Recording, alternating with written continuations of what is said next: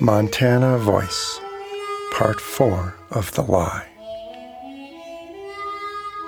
Helen.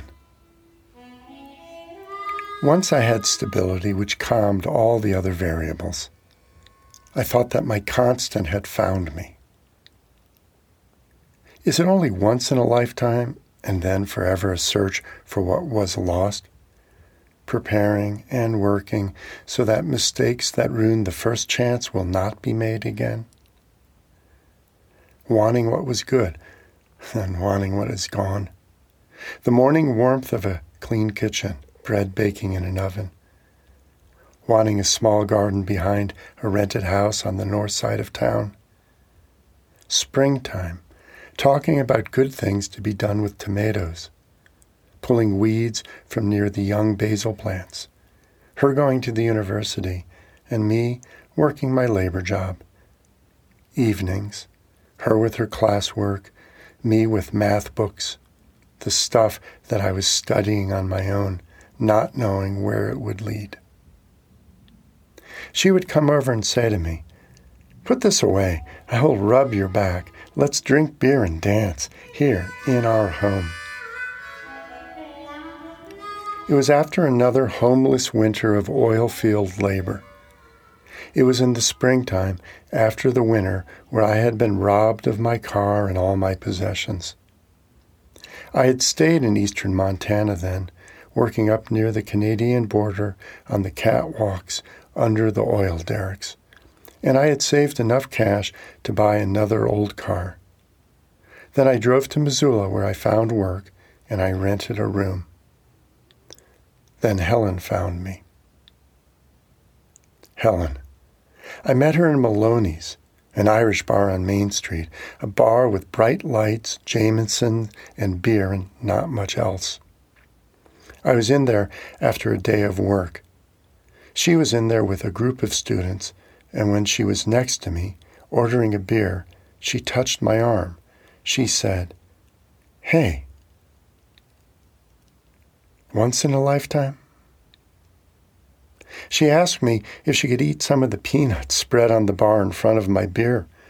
She leaned on her elbows, a jean jacket that was a size too large over a white t-shirt, long, loose hair, high Irish cheekbones, sad Irish eyes.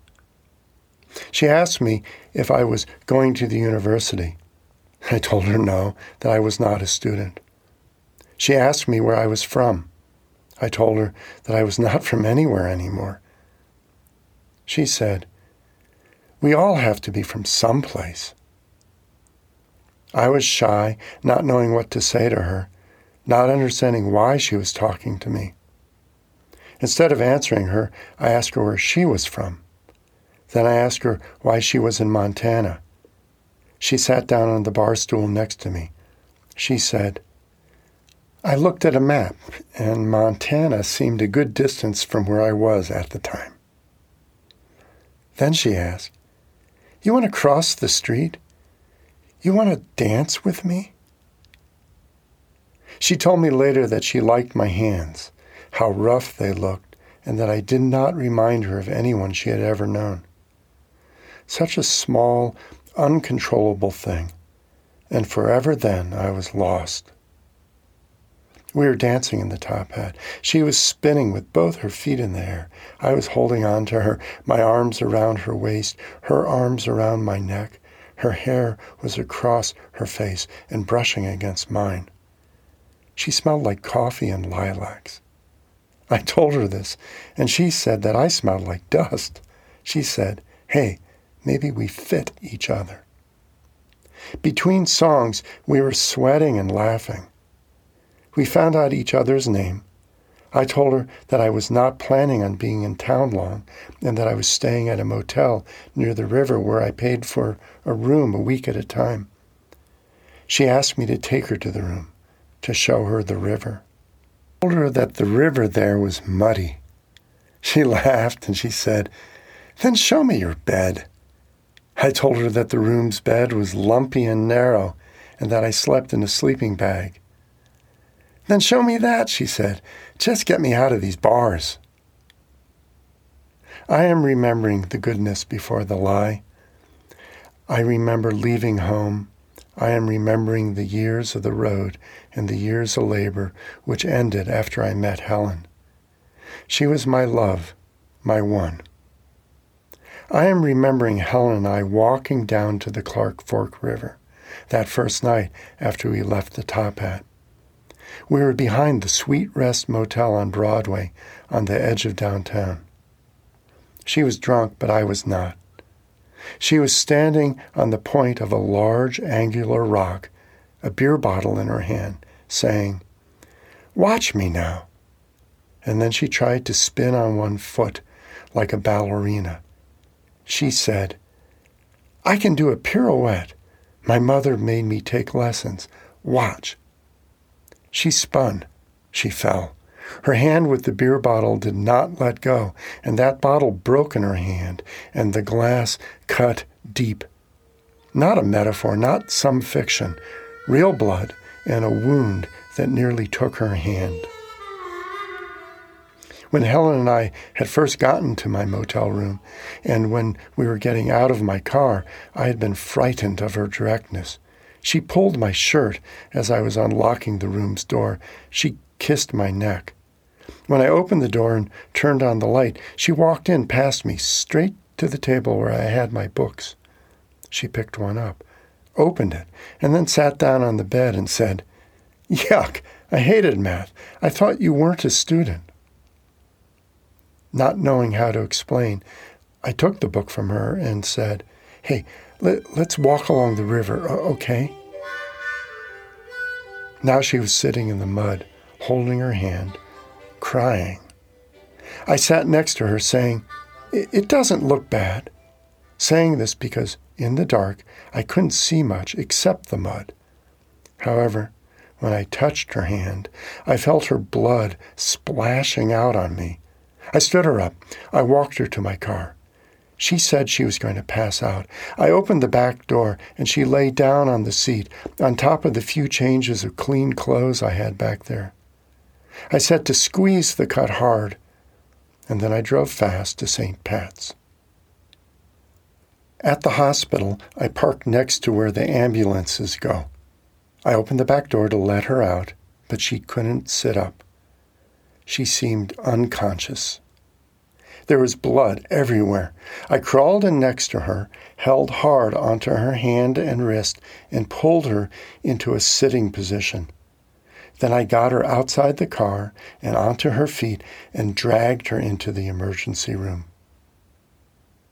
She had lost a lot of blood, but the doctor said that she had probably passed out because she had been so drunk. They had taken her into a room where they cleaned and sewed her up. The broken bottle had cut an artery and a vein in her palm, but no tendons, no nerves.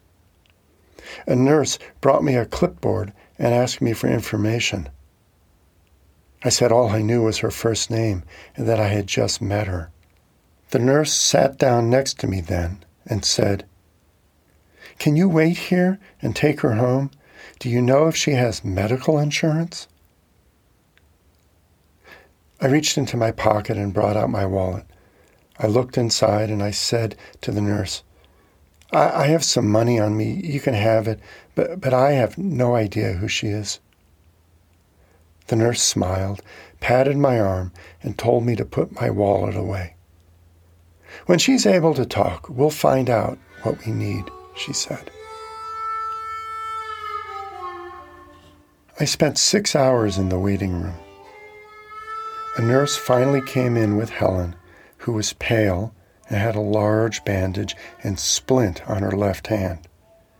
The nurse gave me a list of instructions about changing the bandage and some prescriptions for medicine. "You need to get her home now," the nurse said. I brought Helen back out to my car. It was now daylight. I was supposed to be at work. She sat down in the front seat. I said something about her mother not doing a good job with the ballet lessons, and she laughed a little. I asked her where she lived, and she told me. I drove her home, stopping first to buy the prescriptions. She lived in a small house on the north side of town. I parked in front of the house, and she got out, wobbly, still drunk, and drugged. She leaned against the car and said, "Oh my." So I got out and went around to help her. When I got to her, she was still standing against the car and looking at my clothes in the back seat. She said, "Did I do all that?" "You were bleeding a lot," I said. "No kidding," she said. "I ruined your clothes. I'm so sorry for all of this." I got her arm over my shoulders and helped her into the house, helped her lay down on her bed. I put the medicine where she could reach it, got her some water, and then told her that I had to go. "I have to see if I still have a job," I said. She nodded, said she was sorry again, and I left. That is how I met Helen. All these years later, these girls with their blood, Helen's blood long ago, Kaori's blood last month, and their paint, Helen's and Kaori's, and their sadness, paint, blood, and sadness, their way of showing with no words. I lost my job. I showed up after being awake all night in the emergency room and got fired for being late. I didn't care. I went back to the motel room. I lay down on the bed and slept. When I woke up late in the afternoon, I drove to a laundromat and washed the clothes that had been in the back seat. Then I came back to the room and started packing the few things I had left there. I was going to drive to Idaho. I was about to leave again. I was putting my stuff into the trunk of the car when a car pulled up next to me, and Helen was there. Her car window rolled down, her smile, her sad eyes, her bandaged left hand. "Hi," she said. "I tried to call. They said you had checked out. I need to apologize and thank you for taking care of me." She stayed in her car. I stayed standing where I was. I didn't know what to say, so I said nothing. "Here," she said. I was out of it this morning. Here, take this. You paid for all my drugs." She was crossing her good right arm over and out the window, holding some cash. I told her I didn't care, that it hadn't been much, but she kept saying to take it. So I walked over and stood there by the window, took the money, and put it in my pocket. I asked her if she hurt much, and she said she did.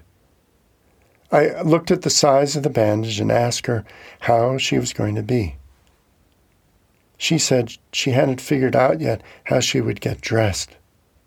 She was wearing the jean jacket from the night before, except that it was draped over her left arm. She was still wearing the white T-shirt that she had on in the bar, but now it was stained with blood and river mud. "You took my shoes off," she said. "I put them back on, but I couldn't tie the laces." She laughed. "Could you tie them for me now?" She opened the car door, swung her feet out into the parking lot, and I knelt and tied her shoes, her muddy shoes. Then I stood up and told her I was leaving town. She said, "But we just met," and tried to brush her hair out of her face, but she used the bad hand and said, "Ow, damn, this hurts." I asked her if she was going to miss many classes, and she said she was, but that it didn't matter. Then she told me that it was a good thing that she hadn't injured her right hand. "You wouldn't be able to write then?" I asked. "No," she said. "I wouldn't be able to paint." "You have a job?" I asked, not understanding. "No," she said. "I'm an art student." Blood and paint. I remember how I stood there in the parking lot of the Sweet Rest, talking for more than an hour as the evening got dark. She asked me why I had textbooks that she had seen the night before. I told him I read them to look cool. She told me she didn't believe me. I told her I liked math because it was something I could understand. I told her that sometimes when I worked on problems, it felt the same way as listening to music. She talked about music then, saying that when she drove from Chicago, she liked the AM radio stations that came through at night. She said she liked the way the songs would fade away before they were done, and that sometimes the static was the best ending. She said her parents were angry with her for coming to Montana. She said that her father told her not to study art. She said, "Why study at all if it isn't what you want, right?" I had sat down on the parking lot. I was touching her shoelaces, wondering about when I would get up, get in my car, and drive away. Then she said that her hand hurt, that she had to get home and take some pills. I stood up, said it had been nice talking with her, and I started to get into my car. I did not know anything. And she almost let me go. But she said, wait, we should talk more. I stopped and I looked at her. It was dark, nothing but flashing neon from the motel's half-broken sign. She said, "I'll need you to help me with my shoes for a few days. Is that okay?" I parked my car in front of Helen's house. I helped her with her shoes. I cut the stained shirt off of her with the scissors, her bandaged arm resting on my shoulder, me trembling, her saying, "Thanks, I could not have done this myself." I helped her on with another shirt. I buttoned it for her. She asked me to light a candle. She turned off the lamps. Then she swallowed pills and drank from a bottle of wine. She lay down. I got my sleeping bag from the back seat of my car. I came back into her room. I lay down on the floor next to her bed. She moved to the bed's edge so that we could see each other. She said that I didn't have to sleep on the floor. I told her that I wanted to. She asked me why, and I told her that I was comfortable on the floor. She yanked all the blankets off her bed and then laid down on the floor next to me. I didn't know where to put my arms. I didn't know how to lie next to someone. She said, "Here, come here." And with her good hand, she pulled me until I was wrapped about her, both of us on our sides, facing each other. She whispered, "Talk to me as I fall asleep." I wanted to tell her about trout from the Yellowstone River, caught with just a piece of string, a hook, and grasshoppers. I wanted her to understand the fires made from river driftwood and all the stars in the perfect sky. Instead, I said, I don't know. I don't know how to talk. I don't know." I said, "I don't know." I said, I don't know where to begin." I said, "I don't know anyone. I don't know anyone." All this in a stammer, in a nervous and shy voice. She nodded, brushing her head against mine. She whispered, "I don't know anyone either. No one knows me. Tell me small things." That night, that first night with Helen, I told her about how I remembered names of rivers, all the rivers I had slept next to. "Tell me," she said, and then she fell asleep as I strung together names, moving from the east to the west: Shenandoah, Susquehanna, Missouri, Wind River, Columbia. I found another job working inside, pushing a vacuum cleaner, emptying trash cans, and doing other things that a janitor does.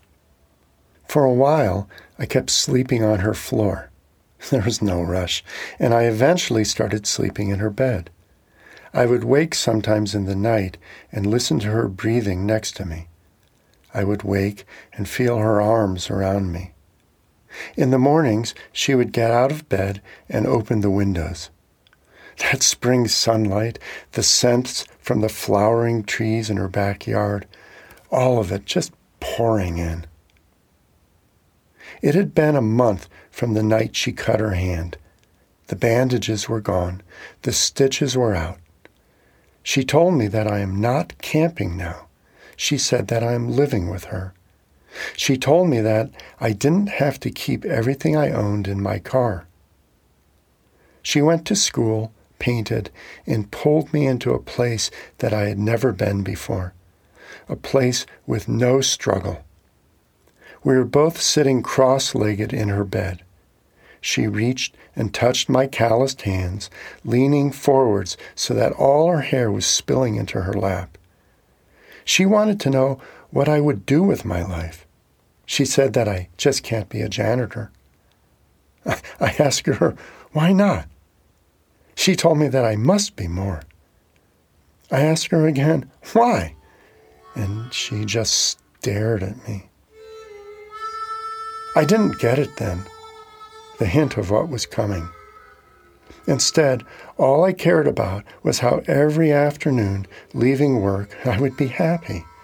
I would be coming back to Helen's house to share with her. She bought me presents, a bottle of Spanish olives, bottles of wine. I also brought her things, loaves of bread from the local bakery, flowers from the sides of the mountains, shooting stars and lupine, arrow leaf and larkspur. In the evenings, she would come home from classes and put the flowers in a vase. I would light the candles along the window ledge, the candles on the table, the candles near the bath. She would turn off all the lights and paint canvases leaning against the walls. Helen sitting cross-legged in front of them, a long brush in her hand, the colors muted and orange in the dim candlelight. I would soak in the tub, the grit of my day's work coming out of my pores, until she would say, Enzi, come here and tell me what you think. I would bring one of the candles and sit next to her, moving the flame close enough to see the brightness in the wet paint. She also gave me warmth and touch 2 and often 3 times a day. She'd pull her shirt off and tug at my hands, me just barely into the place, the door hardly closed. Let me wash first, I said. She just laughed and then unbuttoned her jeans and asked, why? And in the dark, too, me still so close to the road, my solitary nightmares coming at 4 a.m, gasping awake, I think I am lying by some highway. I'm so young that the barking dogs are terror, so young that I'm hiding from police, so young that I am scared of the older bums who will beat and rob me. It's raining hard. I'm soaked and cold, but it's just sweat, and the barking dogs are chained down the street, and I'm not a runaway. Instead, I'm lying next to a beautiful woman who has told me, wake me whenever you want. I am warm and safe, and I reach across the bed's darkness and hold her, just hold her, my heartbeat going from panic to peace. She calms me. She tells me that I am dreaming. She puts her mouth against my ear. She tells me how good things are.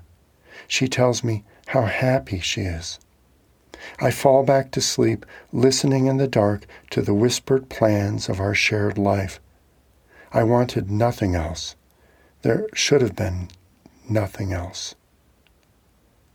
I wanted to grow with her. I would meet her parents and impress them with my devotion. This was the plan. We were drunk in the kitchen, drinking wine from the bottle that we are passing back and forth. She invited friends from her art classes, and it was a simple party.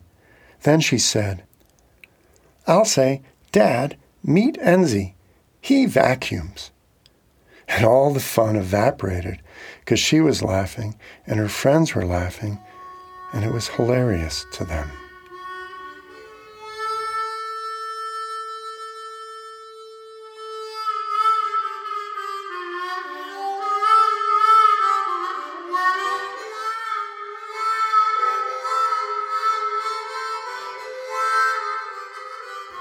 Thanks for listening to this.